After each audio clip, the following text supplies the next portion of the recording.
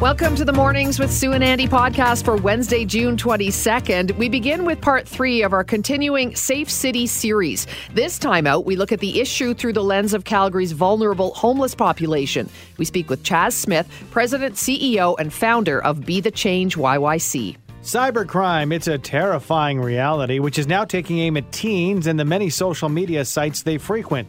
We learn about the latest scam making the rounds, cyber sextortion, and what parents can do to try to safeguard their kids. Inflation rates are not just high right now. In fact, they are at the highest we've seen in close to 40 years. We break down what this large increase means for the average consumer and how Canadians are reacting to the sky-high prices with Gregory Jack, Ipsos VP of Public Affairs. And finally, summer is here, and so is the risk of melanoma. We hear details on a new study out of McGill University that indicates you may be at a greater risk of the deadly skin cancer depending on where you live.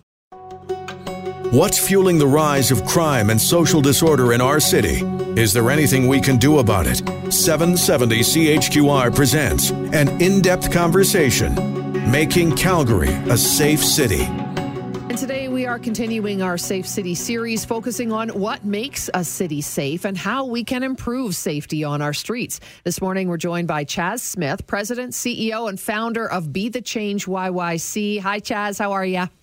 Good morning. How are you? Excellent. Thanks for joining us. Just to start off with, you're out on the streets regularly and usually in the evening or at night. Do you think Calgary is safe? You know, I think we have seen an upward trend of crime, and I think we see that reflected in stats, and it's a conversation that's happening on many levels with bylaw, police. We see it in city council and in the media often. Let's talk about this, Chaz, because one of the major areas we've been seeing an uptick, I believe, as far as, homeless people taking advantage of C-Train platforms for the shelter. And I mean, obviously, there are those people who need the shelter, but we're also seeing some nefarious activity, such as drug use on said C-Train platforms and bus shelters. What do we do to combat something like this, Chaz? Because it's something we'd all like to use to make our city better, but at the same time, it's been very difficult. Absolutely, and everyone has the right to, feel safe using Calgary Transit, and I use Calgary Transit myself. I also live in the downtown core, so for me, this is also a personal conversation in regards to that safety. I think when it comes to safety on transit and what you're talking about, the substance use, that we've seen this increase throughout the pandemic, as people are not accessing, services. We've had lots of conversations. Indeed, this winter, I presented to City Council multiple times talking about the upward trend that we were seeing at train platforms. And we've really engaged with folks on the streets as to why they aren't accessing emergency shelters. And ultimately, what we heard is that they themselves don't feel safe at emergency shelters. Sometimes we hear these safety concerns. We also hear that, husband and wives are separated by gender. We don't have as culturally geared shelters for an Indigenous population. We don't have an LGBTQ2S plus shelter. But also we're lacking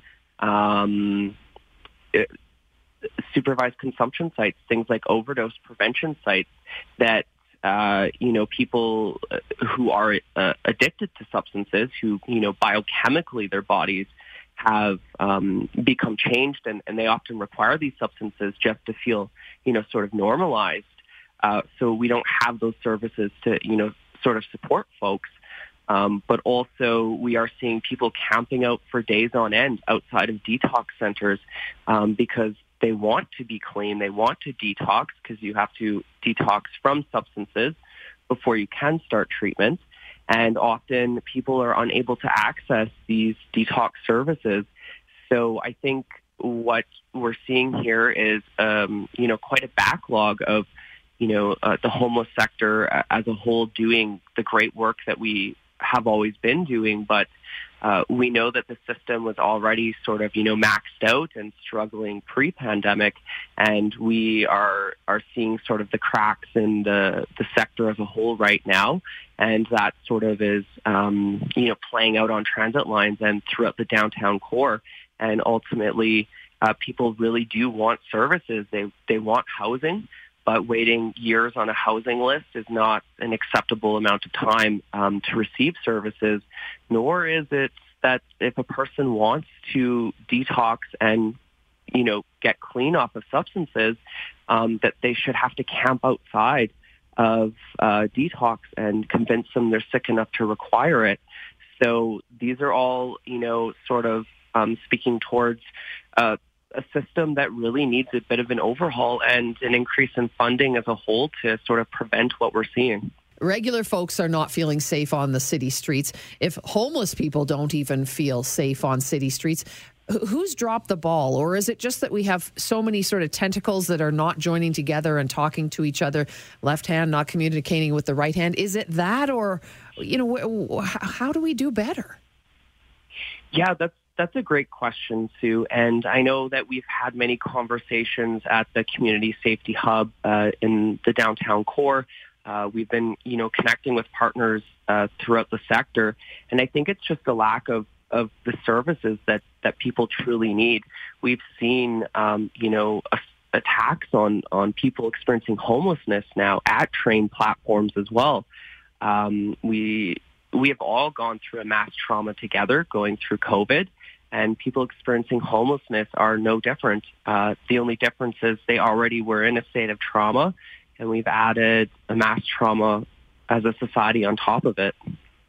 It is really keeping those conversations going and letting people that have power to make change know that our sector needs additional supports.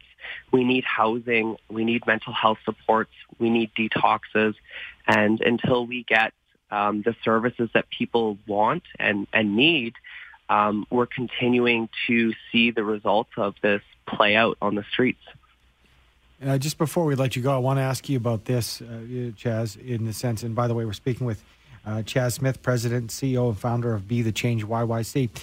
We kicked the series off earlier this week speaking with Doug King, professor in justice studies at Mount Royal University. And one of the things that Doug had mentioned was he thought that one of the greatest issues is a disconnect between all the agencies who have something to say and something to do in the game, such as City Council, such as the Calgary Police Service. He seemed to think that we could have more success if we worked more cohesively. We all have goals. We all want the best for the city. But do you see that as a bit of an issue? We need more cohesiveness by the different agencies that have a stake in making our city safe? For sure. I think we all need to be connected. And like I said, we have been engaging at the Community Safety Hub and with our partners at different, shelters, whether at the Community Safety Hub it's bylaw or police, because ultimately we all do have a role to play. And in saying that, we referred 781 individuals into housing last year, and 429 others back into emergency shelters. So as a grassroots initiative that is primarily volunteer run, we're doing the best that we can as well to support vulnerable folks and walking the streets to help everyone feel safe. We all have a right to safety, and if we just keep these conversations going, perhaps we can move the ball forward a bit. Thanks for all you do, Chaz, and thanks for joining the conversation with us this morning as we continue our Safe City series. Appreciate you. Thank you. Yeah, anytime. Thank you. Thanks, Chaz. Chaz Smith, President, CEO, founder of Be the Change YYC. You can help out, BeTheChangeYYC.org. There's a global trend targeting teens, and in particular, teenage boys. It's called sextortion. Stephen Sauer is director of cybertip.ca at the Canadian Centre for Child Protection, and he joins us this morning. Good morning, Steve. Appreciate your time. Good morning. Thanks for having me. So Andy and I, when we learned about this, just blown away. As parents of young kids, it's a frightening phenomenon, but we should all be worried about this, parents, grandparents alike. Can you explain what is sextortion?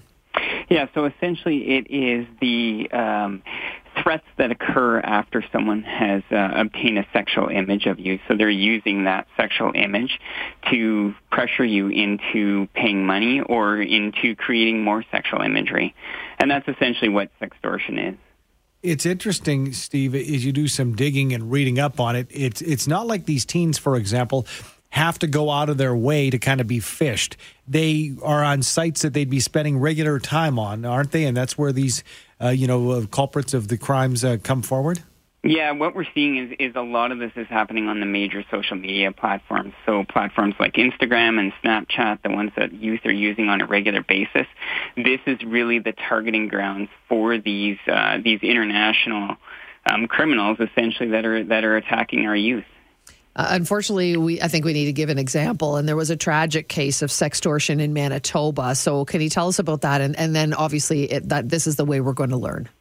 Yeah, this is absolutely a terrible tragedy, just devastating consequences associated with a case of sextortion. So we had a 17-year-old here who had, he'd sent a sexual image to someone who he thought was a peer, a similar-aged youth or young woman who had connected with him. And within 3 hours, he'd been threatened so badly that his life was going to be ruined, that he ended up committing suicide. It was just a devastating tragedy. Steve, the online world, it's interesting because, as a parent, I can hide the keys to the car if I don't want my teen to drive, or preteen. I can lock the liquor cabinet up. But online is everywhere. We cannot police our kids or protect them 24 hours a day. Is there anything we can do to help prevent something like this tragedy happening, or helping from our kids being taken advantage of? Yeah, I think obviously some of the things that we talk about here at the Canadian Centre for Child Protection are things like regular conversations about these issues, talking about the fact that there is online sexual violence that occurs, that kids can receive unwanted sexual messages. They can be pressured into sending pictures, into engaging in sexual acts on a live stream, and just keeping that open conversation, and also talking to your kid about the fact that if something does happen, that this isn't their fault. The biggest problem here is that, we, like you said, we really can't police everything that our kids are doing because of the technology and the way it's been set up. And that's one of the things that we're calling for as an organization, is some adjustments to what's happening here, to these youth, and the fact that these platforms really don't have any protections in place. Mm-hmm. They have all the data, they have all the knowledge, and they don't seem to be stopping the problem. And really, it feels like there are almost two problems here to this, Steve, doesn't there? I mean, there's, first of all, them getting tricked in, these young people getting tricked into sending pictures, which we really need to continue to teach our kids about. But then also the fact that these predators are so able to convince them that no one will love them, that everyone will see the photos, that, that they're able to extort them and make them feel like there is no other way out. And I think, as parents, grandparents, we need to teach them as well. Hey, if you do get into trouble, it is still okay to come and talk to us about it. Absolutely. Keeping that open conversation is a huge part of the, the process, and ensuring that they know that no matter how far a situation has gone, that you will help them through it. And the other thing too is when you're having conversations with your kids, talking about the fact that if this does happen, to stop all communications and make sure that they block that individual, come to you right away, and you'll help them through the process. You'll connect with the right people, whether that's police or cybertip.ca or coming in through our Need Help Now website and getting some support through this. Let's talk about those supports at cybertip.ca and the resources, because I know parents, if you're the parent of a teen, it was a different era for us. Can we get resources and get some ideas, to have these conversations and the steps ahead if we encounter an issue? Yeah, absolutely. So on our website, we have a section called the online harm section, and there's a specific section called sextortion on there that has some information about the incident. We also have a section for online sexual violence. So it's cybertip.ca/OSV. And you can go there and you can, there are a number of resources on how to talk to your kids about red flag behaviors online, about the situations that they might encounter. And it really gives scenarios that they can walk through with your teen and talk about some of the consequences associated with this. And, really help them understand that they don't need to comply with this type of activity, that these people are relentless, and it's really not their fault when this happens. Okay, so we're going to give a few websites, Steve. Thank you. So cybertip.ca, protectionchildren.ca, and then the one you just mentioned, needhelpnow.ca. That is a great resource as well. Yeah. So that will give them some tools on how to manage content that's been distributed, how to, to assist peers, what sorts of resources are out there for youth when they've had an image distributed. That's really what that site is about, is giving them the tools that they need, the contacts that they need to walk through when they've had this type of scenario occur. Thank you so much for your time this morning. Really important conversation. Appreciate it. Thanks so much for having me. Steve Sauer, Director of cybertip.ca at the Canadian Centre for Child Protection.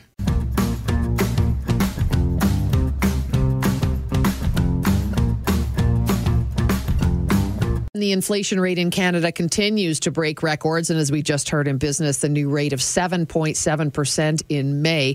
So how are Canadians reacting and dealing with it? Joining us with some insight from a new Ipsos survey is Gregory Jack, Ipsos VP of Public Affairs. Good morning to you, Gregory. Thanks so much for being with us. Good morning. So what were you asking for exactly with this new polling? We were asking Canadians what they were worried about around rising costs and inflation. And we found that those worries are widespread across the economy and across the country. People are concerned about anything from, having enough money to put food on the table to having enough money to take a summer vacation. And these concerns are, as I said, very widespread. There's no one group that is not concerned. But Canadians with children are much more concerned than others. So this is a problem for sure. And, as you just pointed out, the inflation rate, 7.7%, highest rate it's been since, I think, 1982 or 1983. And a lot of younger Canadians, they've never seen this before, right? This is the first time in their lives they've experienced this, whereas older Canadians, boomers, they, of course, went through it in the 70s and 80s. What did you learn, Gregory, as far as behaviors and how people are changing their behaviors in response to inflation and the higher rates? Well, people are doing a few things. As I said, they're thinking about deferring their vacations. They might be driving less. They're also going to their employers in some cases and asking for a raise. 4 in 10 Canadians said that they would ask for a bigger raise this year due to inflation. That number is higher among younger Canadians who tend to make less money, and also higher among those who have less education. So people are also looking at other options. They're looking at either changing careers, changing jobs. There's a lot of things people are doing. And then obviously, too, people are looking to the government for some relief. I just heard you guys were talking before that the Natural Resources Minister federally announced that there wouldn't be any gas relief, but obviously Alberta has done something on that front. Quebec has sent out a check to residents who make less than $100,000 a year. But these small measures from governments are really not enough to combat this widespread increase in inflationary pressure and interest rates. Gregory, can you break down some more of the findings for us? Particularly, I'm interested as to how women are feeling about affordability and inflation versus men at this point. Yeah, women are actually more worried, not significantly more worried, not as worried as those with kids, although in some cases we're talking about the same people. Mm-hmm. Women are more likely to be concerned about putting food on the table and all of the areas that I mentioned. They're also less likely to say that they've received a raise this year and slightly less likely to say that they would ask for one.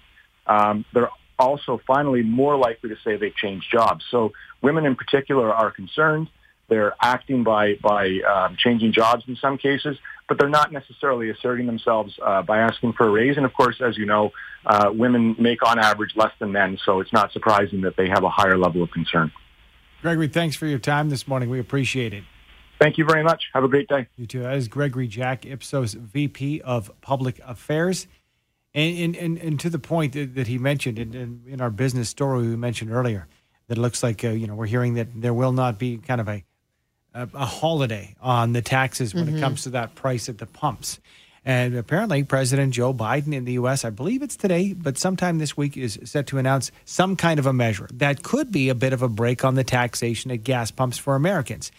And it's interesting. I was hearing a news story during Shay's show, The Shift, with Shane Hewitt through the overnight period within their newscasts, saying that if President Joe Biden does make this move federally for the U.S., again, we have that provincially here in our province, If they do, that will mean Canada is the only one of G7 member countries to not federally give their residents a break. Interesting.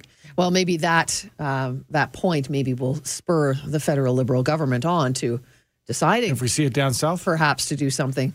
We'll see. We could certainly use a little help right now, couldn't we? For years, we've heard the message, Sun Smart, how to slip on a shirt, slap on some sunscreen, and slap on a hat to be safe. But is it working when it comes to the rates of skin cancer in our country? Unfortunately, a new study out of McGill University shows the rates of melanoma are on the rise, but it all depends on where you live. Joining us this morning is Dr. Ivan Litvinov, an assistant professor in the Department of Medicine at McGill University, and he joins us now. Good morning to you, Dr. Litvinov. Good morning. Thank you for having me. Thank you for being here. So we've heard that sun-safe message. It seems like we all know what to do. But what are you seeing when it comes to actual case numbers in Canada surrounding melanoma? Absolutely. Well, one thing I want to highlight is sun is addictive. People tan much more than they need to get vitamin D or other benefits of the sun. We feel good that when there's a sun. And so what we're seeing in Canada, where there's more opportunities to enjoy nicer weather, particularly in provinces of Prince Edward Island, Nova Scotia, around the warm waters on the shores, and actually in Alberta, in the Banff area, we're seeing rates of melanoma significantly higher, say, than in Fort McMurray or Northern Alberta, where the days are not as nice and the environment is not as welcoming. Does that just kind of translate to be, something we would expect, though, where you find areas that are more sunny than others? People are going to have cases of melanoma? I think so. We're seeing basically cases of melanoma in the southeastern BC. Then we see some areas around Banff, certain parts of Calgary. We see it lighting up in the entire corridor from Windsor through Muskoka Lakes and, up to, eastern Ontario, and then, of course, Nova Scotia PEI. So those are the areas that are very known for vacation spots. And it seems to me that people are getting out, exposing themselves to the sun and getting tan, which is, of course, a sign of skin damage. Dr. Litvinov, we know that melanoma can be deadly, but just how deadly when you compare it to other skin cancers? Yeah, so melanoma is the deadliest skin cancer we have, in fact. So each year we diagnose about 8,000 melanomas, and it translates into 1,300 people dying in Canada from this cancer. And it's totally unnecessary because melanoma can be prevented using, like you said, sun protection practices that we all know about, or if, regular skin checks and looking for any moles that are changing, growing, or bleeding, and that way they can be removed and treated early. Okay, let's talk a little bit about, we know, vacation spots where people are tanning or just outdoors being active. That's where you're going to see greater cases. Are there other things that we can look at? I mean, is there a gender difference when it comes to cases or anything like that? Yes. So first of all, I being a dermatologist, I want to encourage everybody to get out and enjoy the outdoors. Just do so without getting a tan. So what does it mean? You should be out whenever you want, enjoying the woods or your garden and whatnot. Just wear a nice white Brintilly hat, put on copious amount of sunscreen on your face, and wear rash guards, those sports clothing that go all the way down to your wrists and ankles, protecting you from the sun. The melanoma affects different genders differently. We see more melanomas on head and trunk in males, and that's sort of like if you think about guys on the beach, that's sort of the behavior. This is the areas that are exposed. Men are fond of trousers, so we don't see melanoma so much on the legs in men. In women, the picture is opposite. The number one site where melanoma occurs are the legs, followed by the arms, and much less so on the trunk and the head. Again, because of the exposure practices or perhaps due to hair styles that protect from the sun, et cetera, et cetera.